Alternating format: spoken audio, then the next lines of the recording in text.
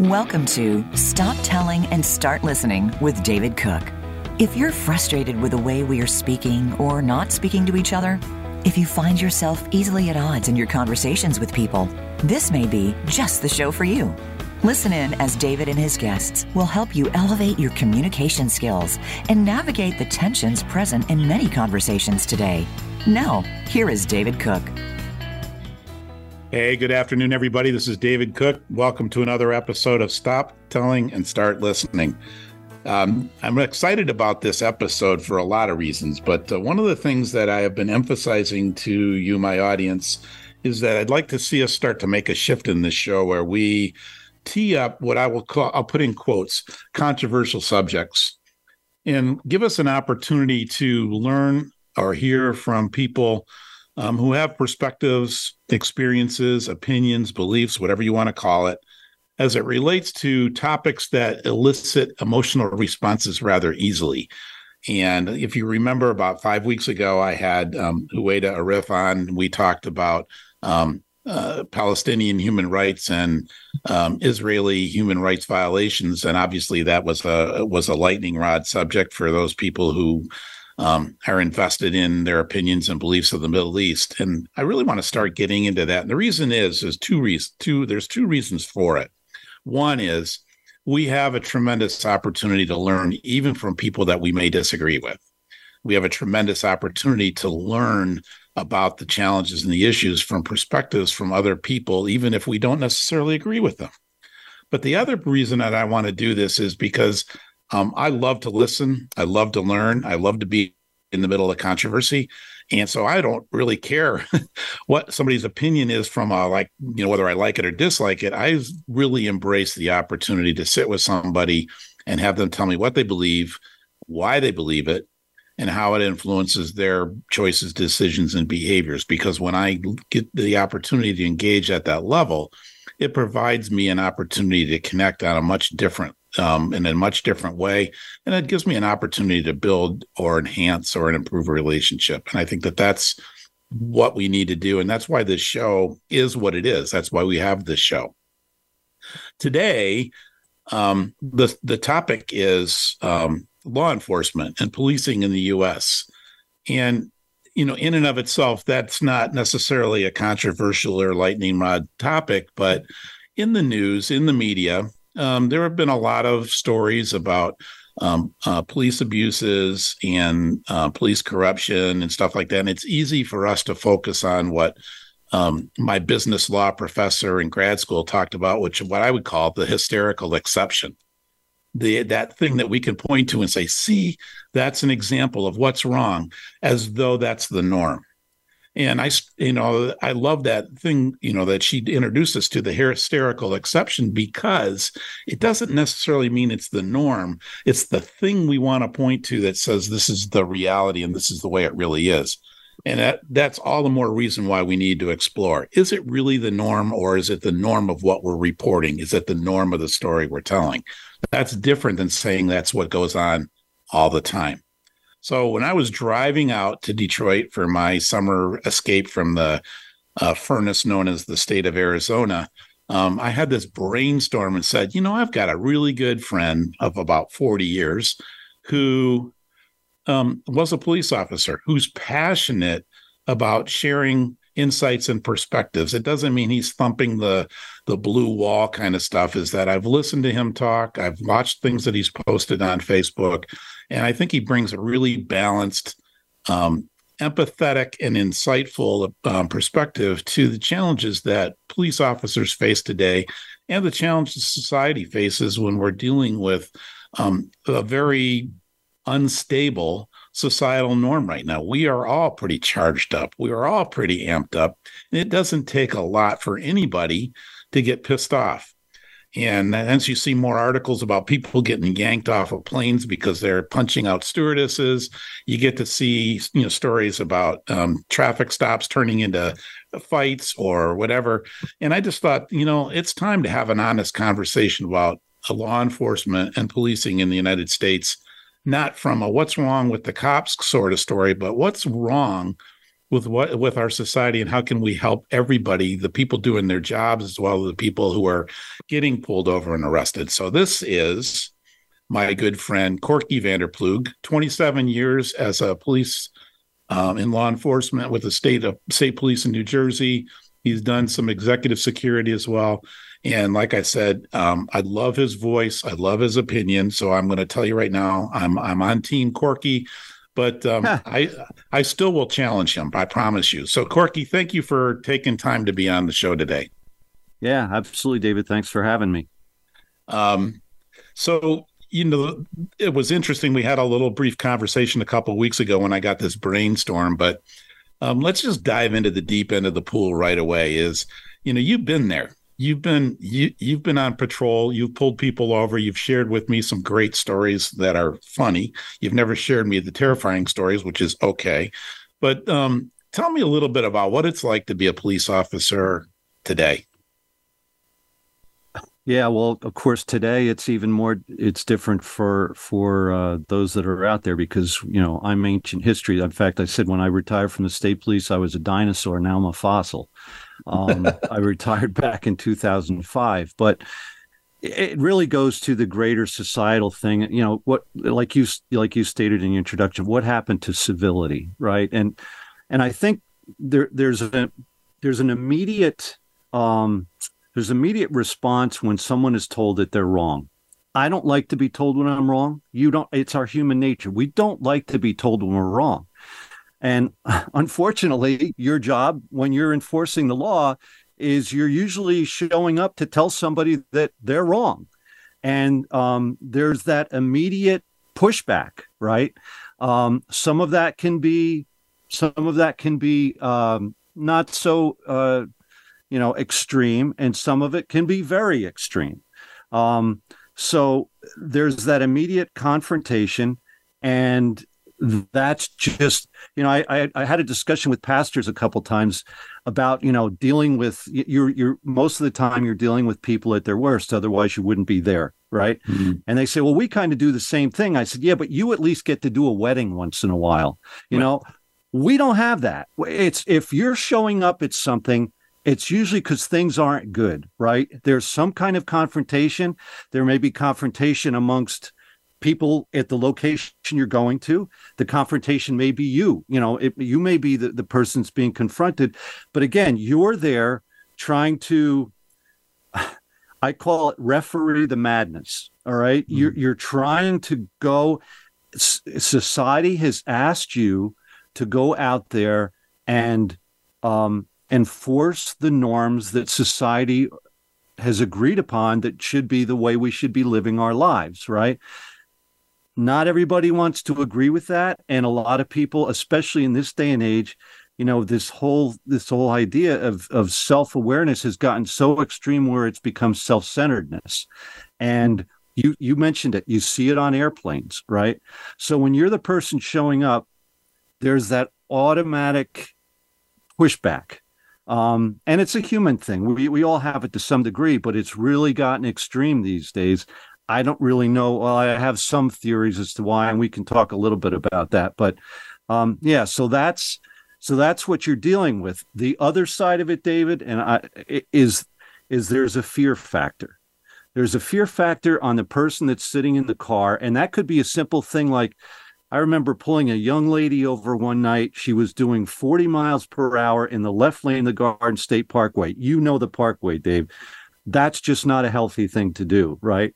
So it's about 10 o'clock at night. I pulled her over. She's got a gentleman sitting next to her. Well, it comes to find out the gentleman is her father. This young girl had just gotten her permit, and she is scared to death of me, right? She's trembling. And I'm trying to calm her down. I said, listen, you can't be in the left lane. And her father should have known better, but you can't, first of all, if this is the best you can do, you probably shouldn't be out on a highway. But secondly, just keep it in the right lane and just, and get yourself comfortable. And she was just so frightened. I even said to her, I said, listen, I'm going to go at the end of my shift. I'm going to go put in a pair of jeans and sneakers, and I'm going to be looking just like you do. Right. I'm no different. And I think but unfortunately, as I pulled away, I saw her get out and her father took over. And but she was scared to death. On my side of that equation, I walk up to a car. I have no idea why this person is going 40 miles per hour in the left lane, right? Are they drunk? Are they high? Is there something that's going on in that car, right? So there's a bit of a fear factor in me as well, even though it can become routine because you do it so much. There's still that little bit, gee, what do I have here, right? And those two, the combination of those two things can make for a volatile cocktail at times, depending on who the individuals are. So yeah, there's a lot going on, even on a simple traffic stop. I made a long dissertation into your question, but no, it's a good one. It's interesting because we talk about trauma. I know that you do want to talk about mental health and stuff like that in this conversation, but we talk about trauma and that whole fight or flight kind of thing. And like you said, I've been trained to be on alert. I've been trained to pay attention. I've been trained to follow certain safety protocols to make sure that I'm not in danger, right? And so you have those experiences, and then as things happen in your profession, it raises the bar for you to pay closer attention, doesn't it? So it's natural for you to have a heightened sense of awareness when you're pulling somebody over. There's no such thing as a routine traffic stop, really, is there? No, because there are instances when things do go bad. A guy that I had a great respect for, and I had an opportunity to work for in the early 80s, he was shot and killed on the side of the highway on a simple traffic stop. Mm-hmm. It's a simple thing like getting hit by a car. People talk about, especially when you do highway patrol, people talk about, worrying about getting shot. Well, I can tell you, I jumped over a guardrail more than once, getting out of the way of a vehicle that, was out of control. Right. So there's a lot of fear when you step out of that car, but it's the unknown. And that's, that's kind of the danger zone, right? There's the unknown on both sides. There's the unknown as I'm walking up to that car at 2:00 in the morning. I have no idea who's in that car. I have no idea what they may have just done or didn't do. And they know who I am, but yet, and we can get into some of the media stuff that hypes some of this stuff up, they have a fear factor now of what I might do. And yeah, that I'd like to talk about because it's just so frustrating. But anyway, yeah, so the fear factor certainly has an impact on every confrontation, every interaction that you have, because you don't know what's going to happen next. Mm-hmm. So when, from the time that you started out as a newbie, what was the correct term for your role? Was it a trooper? What do they call it? You were a recruit. And if you weren't a very good recruit, they only called you recruit. They didn't even give you the recruit. You were just a recruit. Yeah, that's right. Crude is the ultimate disrespect. Huh? That means you're not even there, not even in the game yet, right? Yeah. So, but when you're out there and stuff like that, over the years, as your experience go, did you, for you, emotionally, energetically, and those kind of things, did you ever notice a change in your behaviors or your mindset as you work the streets, if you will? I think, and that's part of it, because a lot of these things have a cumulative effect. And I was only in a patrol function for 6 years, but I could see myself changing. You get lied to so much that you don't believe anything anybody tells you anymore, and it can turn you from a person who's trying to go out and protect and serve and be compassionate to a person that becomes very callous and sarcastic because you just get so tired of it, Mm-hmm. And then there's the trauma factor, and I'll so as we lead into my passion, if you want to call it that, for trying to deal with the psychological issues of policing, is I'll give you for instance, about 2 months into my career, I was stationed at a rural station up in, you remember, Sussex County, northwestern New Jersey. And we had a traffic accident happen on the shift before me.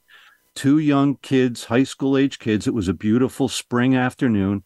They played hooky from school. They bought a case of beer, went in a field, drank the whole case of beer, and now came out onto the roadway and started playing chicken with cars coming the other way. Well, finally, they didn't get back quick enough on one of those cars. It was a small subcompact car with a family of 4. A young mother and father were killed. The 6-year-old boy survived. The 3-year-old little girl, and this is what I'm getting to, my colleague, one of the guys that I went through the academy with, was working that shift, and he talked to me afterwards. He said, I'm holding her, I'm trying to clear an airway, and I can just hear the blood bubbling in her lungs, and I can't do anything to save her, right? And yeah, I still get choked up thinking about it. Yeah. And then you take these 2 kids, they're in the detective's office, and they're still kind of giggly about the whole thing, you know? And so that's just one instance, right? And now this guy, my colleague, he's got to go home and then show up for work at 7:00 the next morning like nothing happened. And okay, all right, next, what's up next? Here we go, next day, right? And that stuff, I believe, and I'm not a psychologist, but I believe it has a cumulative effect. So it's not just the constant confrontation, but it's also the traumatic things that happen to you. David, I can tell you stories about things that I saw in that realm that would curl your hair, right? Just simple thing. A couple months later, I had to go out in a boat in the middle of a lake and pull in a body of a guy who had committed suicide by chaining his ankle to a boat anchor, 2 cinder blocks full of concrete. He floated that anchor to the top in 30 days. That's how bloated this body was. I had to be there with the guys from the fire department to bring him in, then go to the autopsy. And then I just have to go home now and go to work the next day, right? And everything's okay. And everything's okay, right? Turn the page, right? Yeah, right. So like I said, that's why, it's a lot of days can be routine, although even the routine days, you have those confrontational issues. And they aren't always bad. I had to have many people that thanked me after I gave them a summons, but most of the time, again, so you add those things together, and I believe it has a cumulative effect, and I believe it impacted me. I can remember going somewhere with Sue one night, my wife, and we were talking about somebody, and she mentioned somebody, I think, that was getting separated that we knew, and she's telling me what she had been told. I said, oh yeah, I'll tell you what really happened. Well, I didn't know. But you become so caustic. It's almost like a self-defense mechanism, because if you let yourself be sensitive to it, it will just eat you alive. So now you build this shell around yourself psychologically so that you can't let some of that in, because you know that it could destroy you if it does. So. And there's not a lot that's done to help you deal with that. And we can talk about that a little bit if you want to. Yeah, we're going to come. Well, I was going to probably do a lot of that after the break. But, it's interesting you talked about this because, as you know, and I think my audience knows, is that I have my youngest son has a substance abuse issue, and he's in and out of recovery and all that other stuff. He's in and out of jail. So his opinion of police officers and his experience with law enforcement is entirely different than mine, where, it's traffic stops and, me driving like an idiot at times, which are easy for me to deal with. But, in the addiction world, one of the things that I learned early on is that whole notion of, how do you know that a person with an addiction is lying to you? Their lips are moving. So you get to this point where you're looking for the BS. In fact, you're almost expecting that whatever they're saying is really crap, and you spend some time with them to decipher that. But my original thought was, let me see how long it's going to take you before you start to lie to me or to yourself or however you want to go, and so you become a little jaded. Yeah. Well, yeah, you do.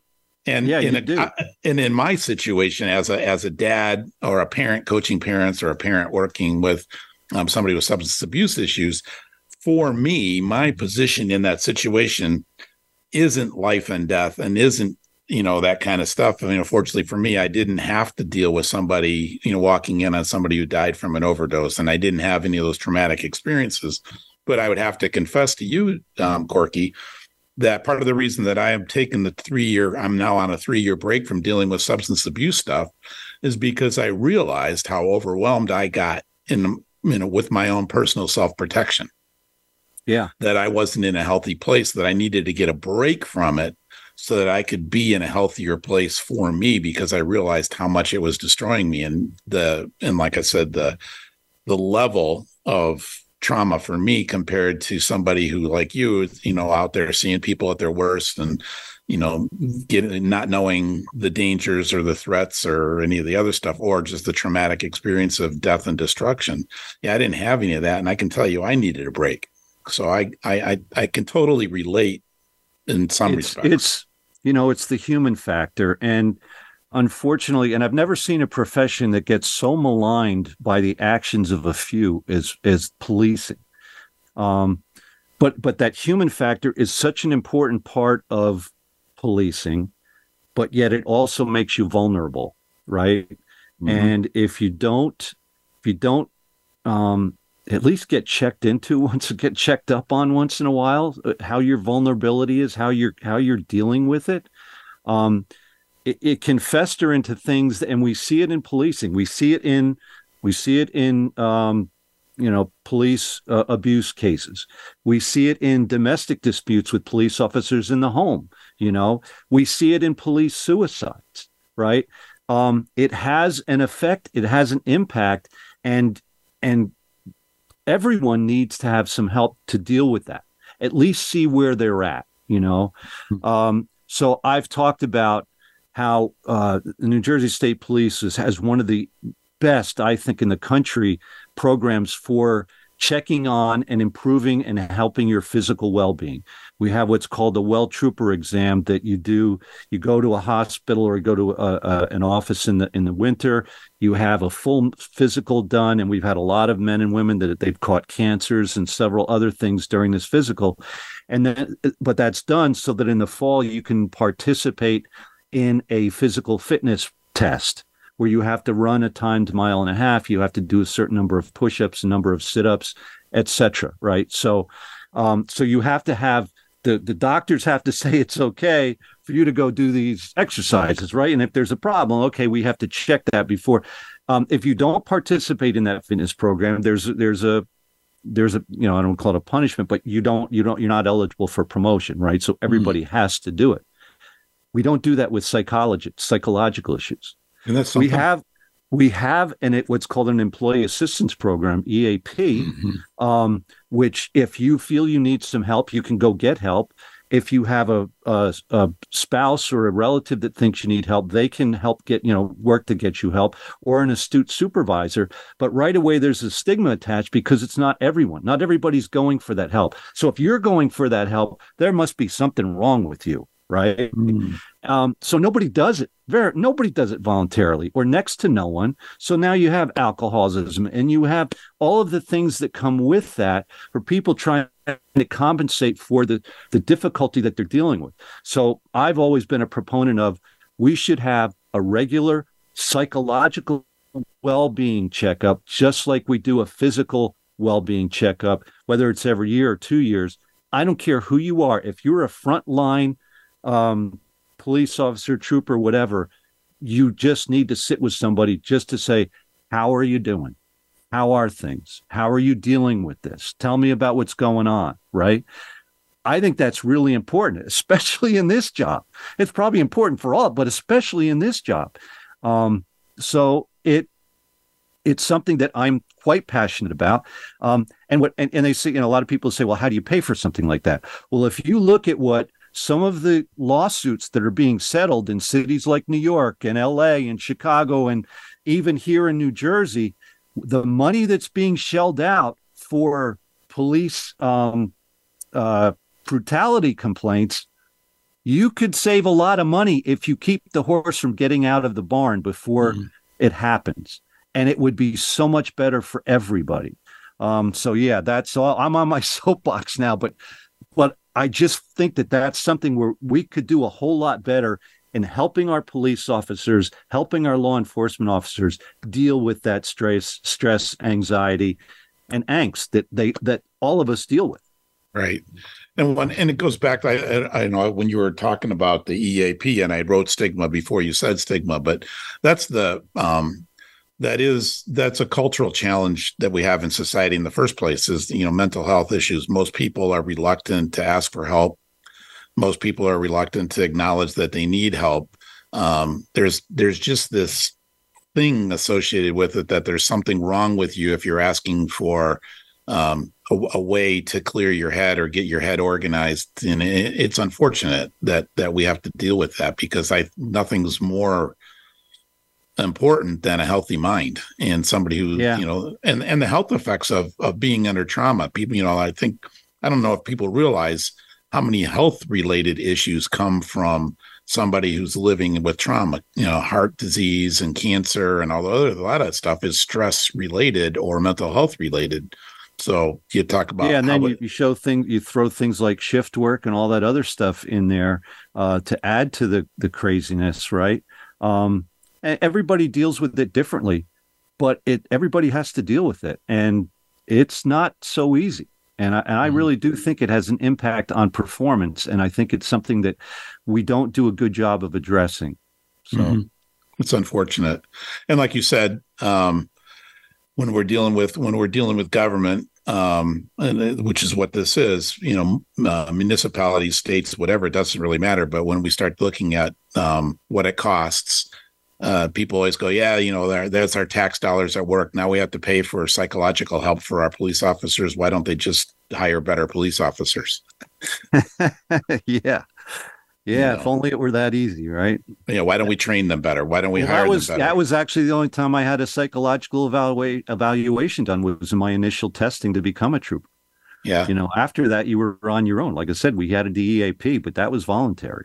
Wow. There was nobody that checked on me proactively after that. So when you first signed up and says, I want to do this, they made sure you were right in the head. And then after that, they left you on your own?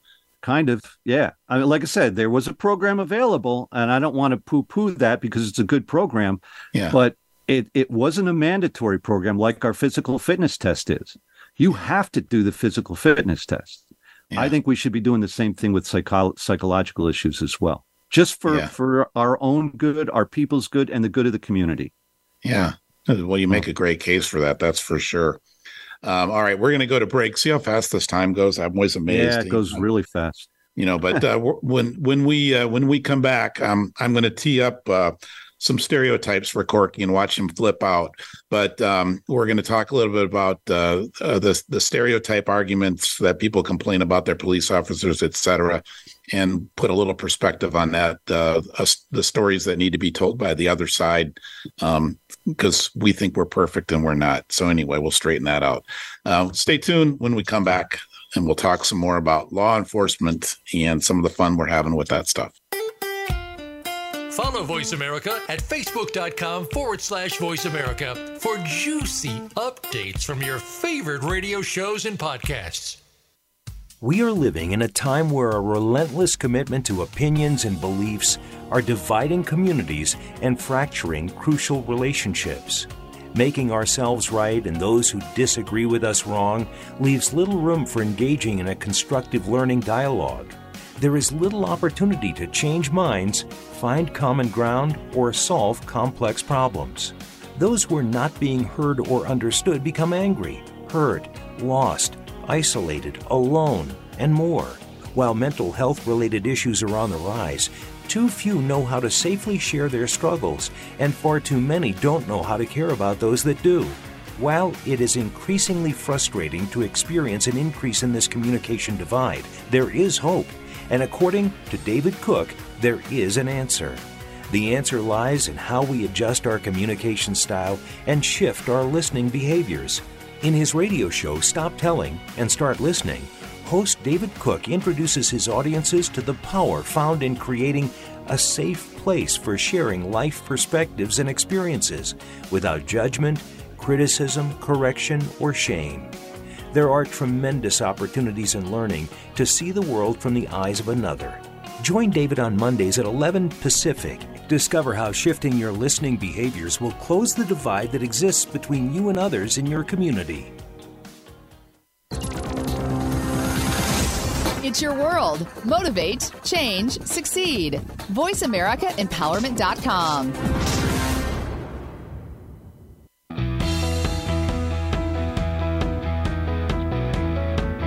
You're listening to Stop Telling and Start Listening.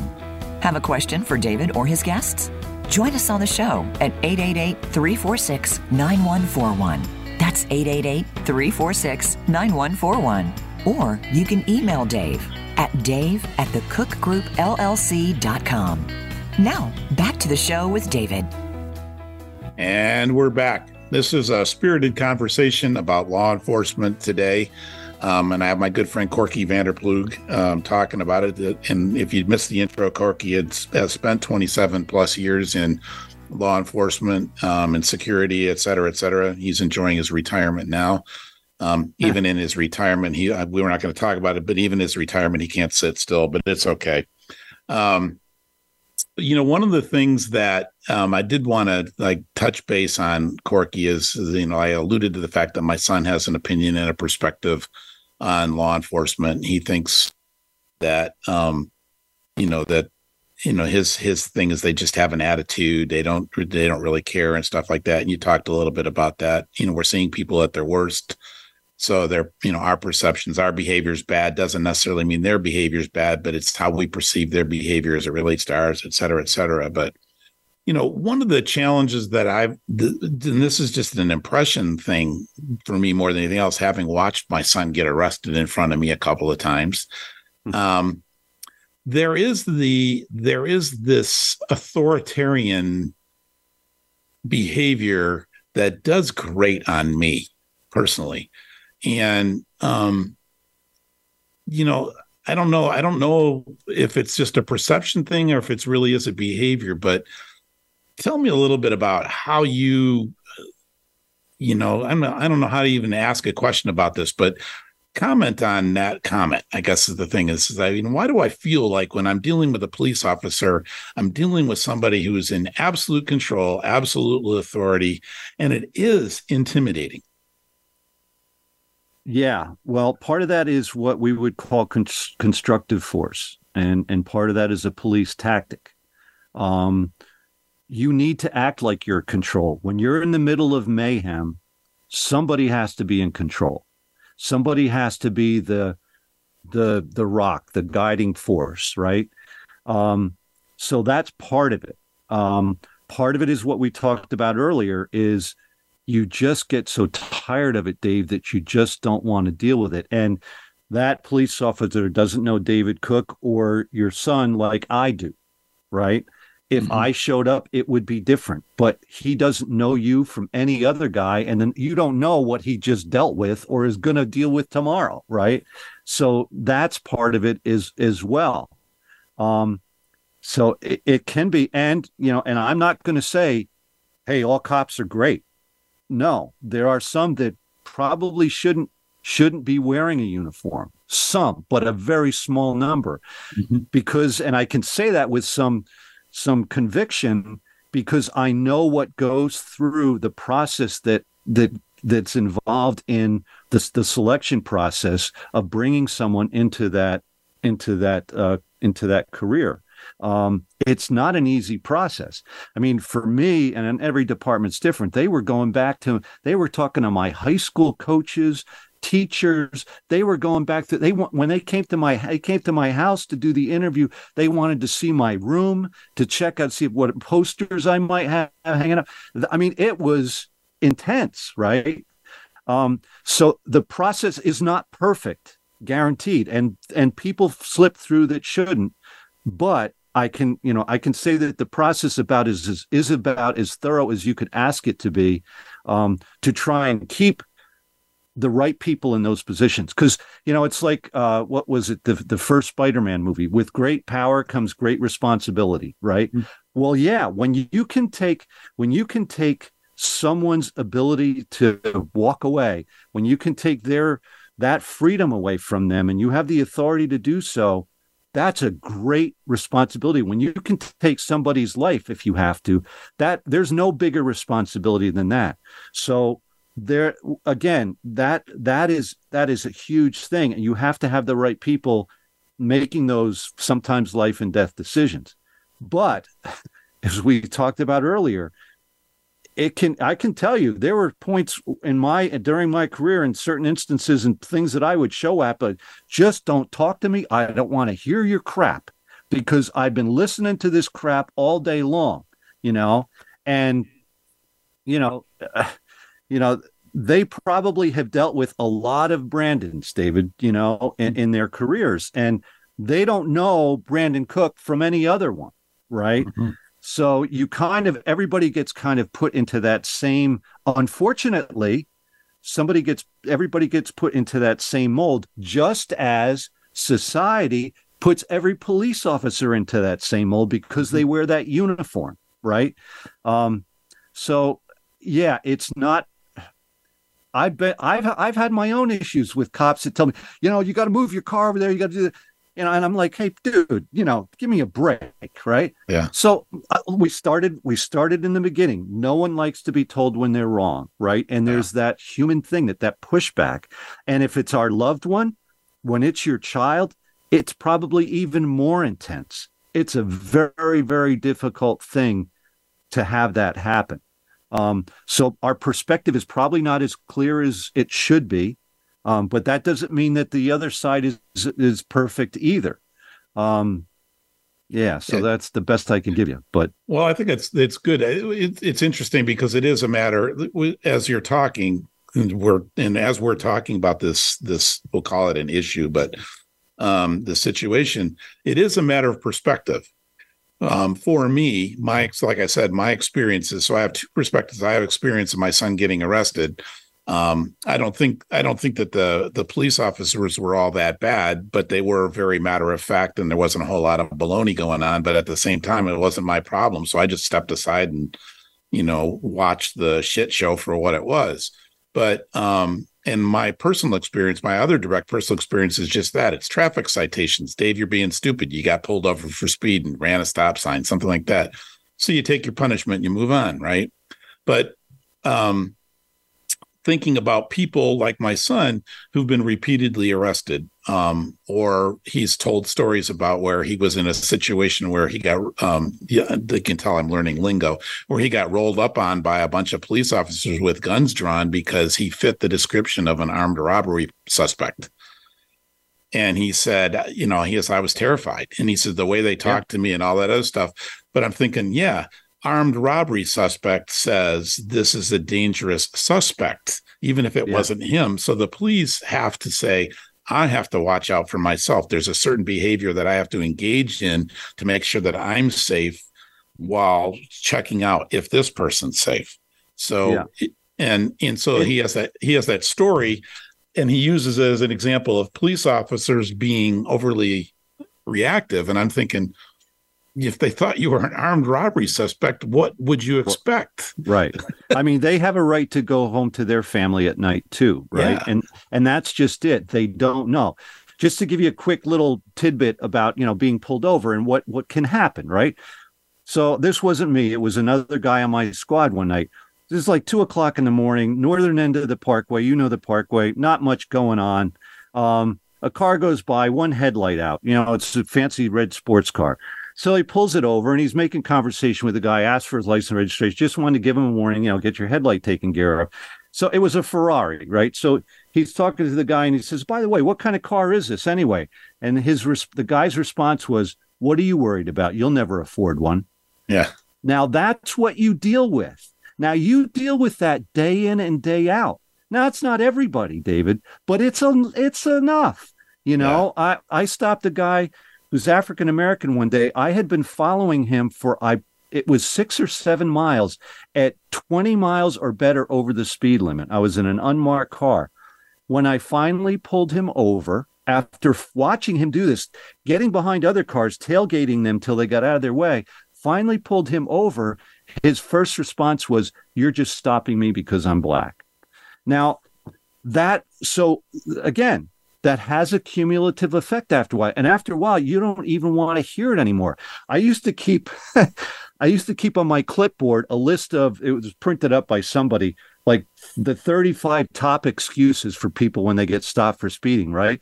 And I would carry it up to the car with me, and someone would give me, and I'd say, yep, that's number 12 right there. I'd point to, it just, because that's how it gets, again, people don't like to be told when they're wrong, but when you're on the receiving end of that, it's not so easy either, right? So so it builds this animosity, and after a while, you just don't want to hear it anymore. You just don't, right, because you're so tired of it. So we did talk about this really quickly, and I don't want to get into the whole deep story, but when I was when I was probably about 11 years old, maybe 12, maybe 10, who knows, somewhere in that range. We used to go to a church in downtown Detroit. And it was in a black community. So that, the only people that weren't black in that church were the people from the suburbs. And if you guys can't see me on the show, but I'm pretty white. So I was the dude from the suburbs. And so we would go to church twice on Sunday. And a lot of times, I shouldn't say a lot of times, but upon occasion, I would have one of my friends from church over to my house in a very segregated community at that time in the 60s. And I remember one time we were riding our bikes around by my elementary school, and we got pulled over by the chief of police, and the guy's name was Officer Blair, because he was my elementary school police liaison. And they pulled us over and accused us of stealing the bikes, and had to prove that they were mine.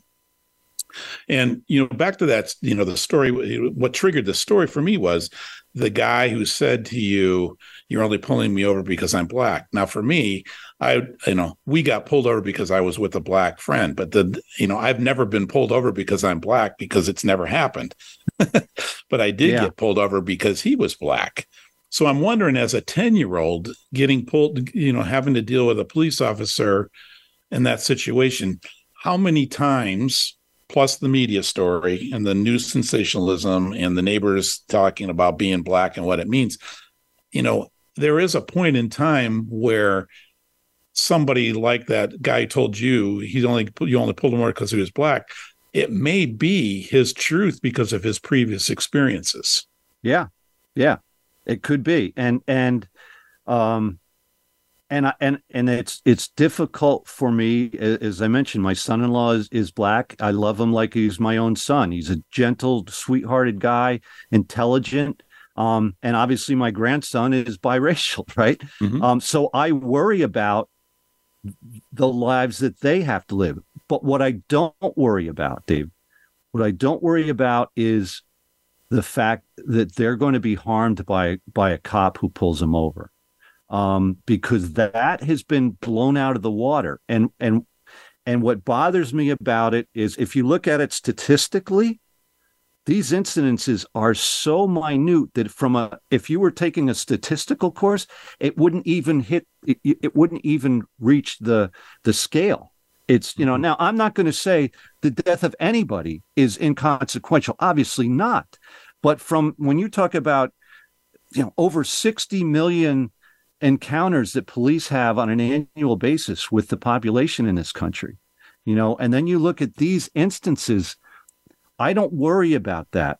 What I do worry about is the stigma that's attached to that, because all anybody sees on TV, or what the media pushes, or what some of the special interests push, and that's a personal struggle for me, and it will be. But the other side of that, you're right. Part of that is, everybody wants to say that cops are racist when they do that. Part of it is a learned response, and I don't want to go to that whole profiling thing, but when you do it day in and day out, if you look at underserved and we, the problem is this: the police aren't responsible for the socioeconomic issues that create some of what we see, especially in our urban areas.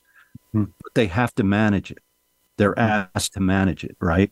So when you go into those areas, it can jade you. It shouldn't, but it can.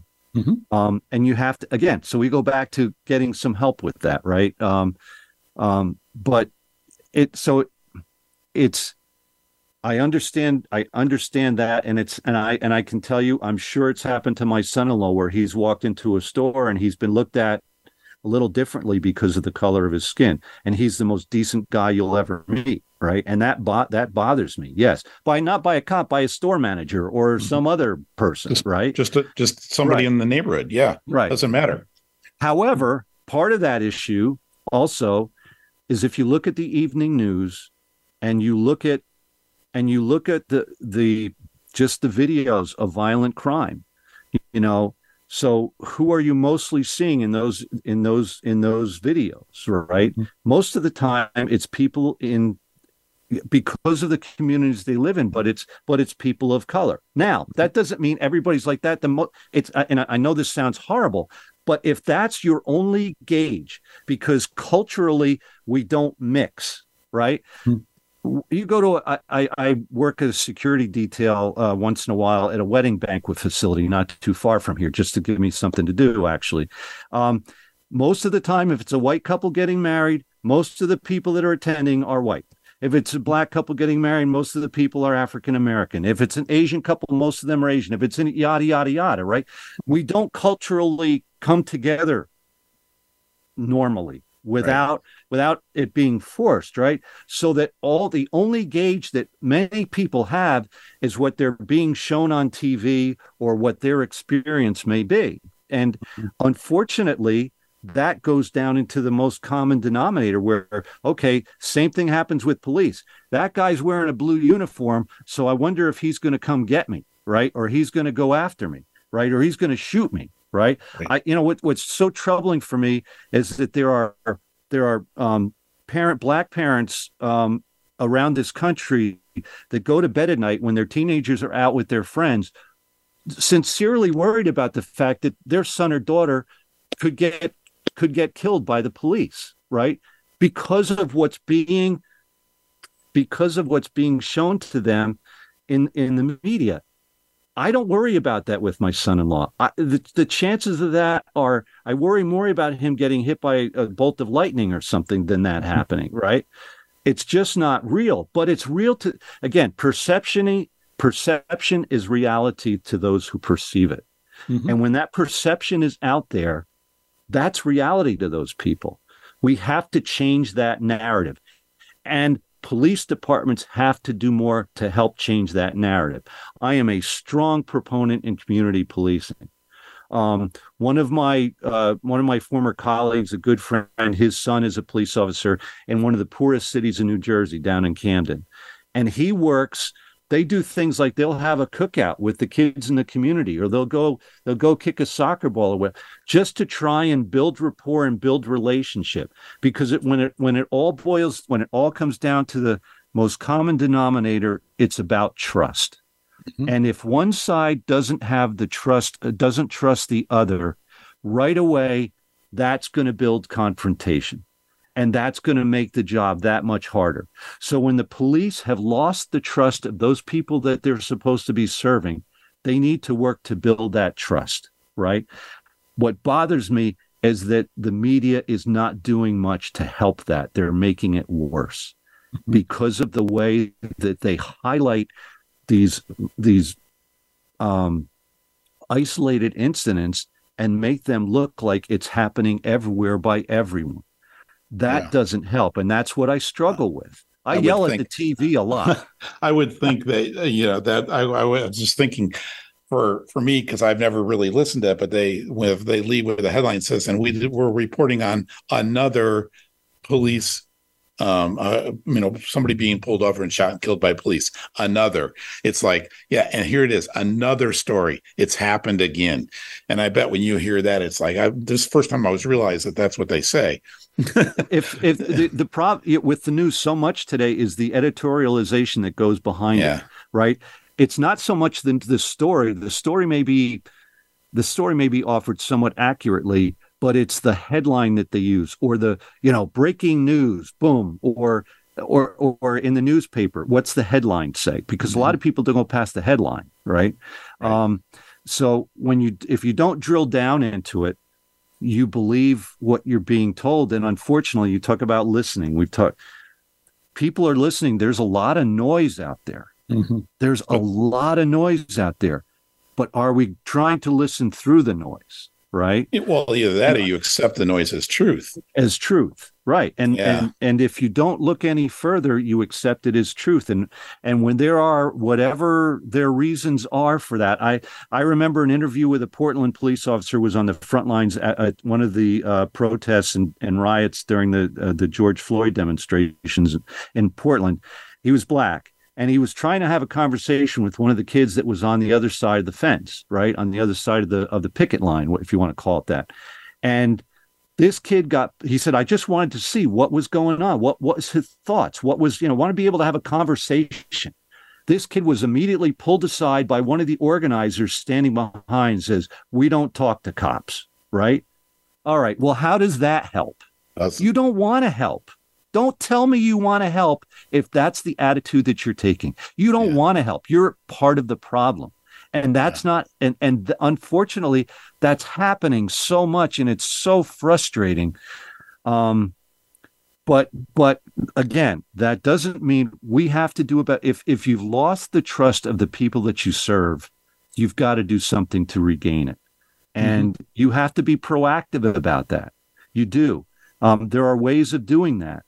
But you have to be proactive about that. And you have to be not only proactive, but it's we talked about the community. It's an open-mindedness. It's a willingness to find out, to understand the situation for what it is. Because even like the title of the show, there's two sides. There's more than two sides to every story, but there's at least two sides to every story. And if all we're hearing, all we're telling, all we're sharing is the adversity side, the cops are bad, or cops are racist, or cops are killers, or cops are, too authoritarian. If that's the story that we're hearing, that's not the whole story. There's another half to it. There's another side. And what I heard from you, Korky, really clear is this is a reminder, is police officers are human. And just like corporations do the best that they can to hire the best that they can. Not everybody's a great employee. Not everybody fits into the situation, and things happen, and sometimes you let people go because they just don't meet it.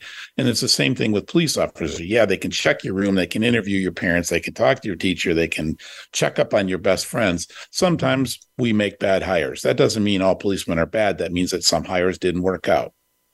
But it goes back to that whole notion is the process is human, we are human. And what we need to recognize is that, back to the traffic stop, the easiest way to deal with a police officer when you get pulled over is respect them for who they are, a human being doing a job. Yeah. And I know I'm simplifying that, but that's kind of how I feel about it. But it's true. If I want to tell a story and be pissed off and you're being a racist, you're being arrogant, you're being rude, you're picking on me. Yeah, if that's the story I want to tell, that's what I convey. All I'm doing is bringing tension to a situation that doesn't need tension. Right. It doesn't need more tension. It already has tension. There's enough tension just in a traffic stop. Yeah. And like I said, I get it. People don't like to be told when they're wrong. I don't like it either. I don't either. And the other side of it with cops, again, with great authority, with great power comes great responsibility. And that's important for cops to realize. Yeah. But we need to do more. Final thought. We need to do more, I believe, in helping our police officers, troopers, frontline law enforcement in dealing with the common day-to-day stresses of the job that they do. Yeah, that's well, you brought two things up, and we didn't spend any time on the second one, but you brought two things up, and I really appreciate it. The first one is the mental health side. Everybody needs it. And when you're dealing with a job that's high stress, high exposure, high trauma, all the more reason. And then the other thing you talked about, we didn't spend any time with, but I love the fact that you're passionate about community policing, because I think that's the other thing that we have definitely lost is we've lost a connection, the opportunity for police officers to connect to the community. They ride around in cars like... That's exactly right. They don't walk a beat so much anymore. They ride around in cars, and we've lost that face-to-face. Yeah. We've lost that face-to-face as a society as well. Very much so. Yeah, we're just like you and I were zooming in today. Yeah. So, all right, man. You know what? This was great. I know it flies by. There was so much we could have talked to, but I really appreciate you being on here. Great perspectives. And thank you for the work that you've done in the community in the past, but also I love your voice on this, and please keep it up. Thanks for the opportunity to talk, Jack. Thanks, David. All right. Remember, open your heart, open your ears, open your mind, because once you start listening, everything changes. Until next week, this is David Cook with Stop Telling, Start Listening. Have a great week.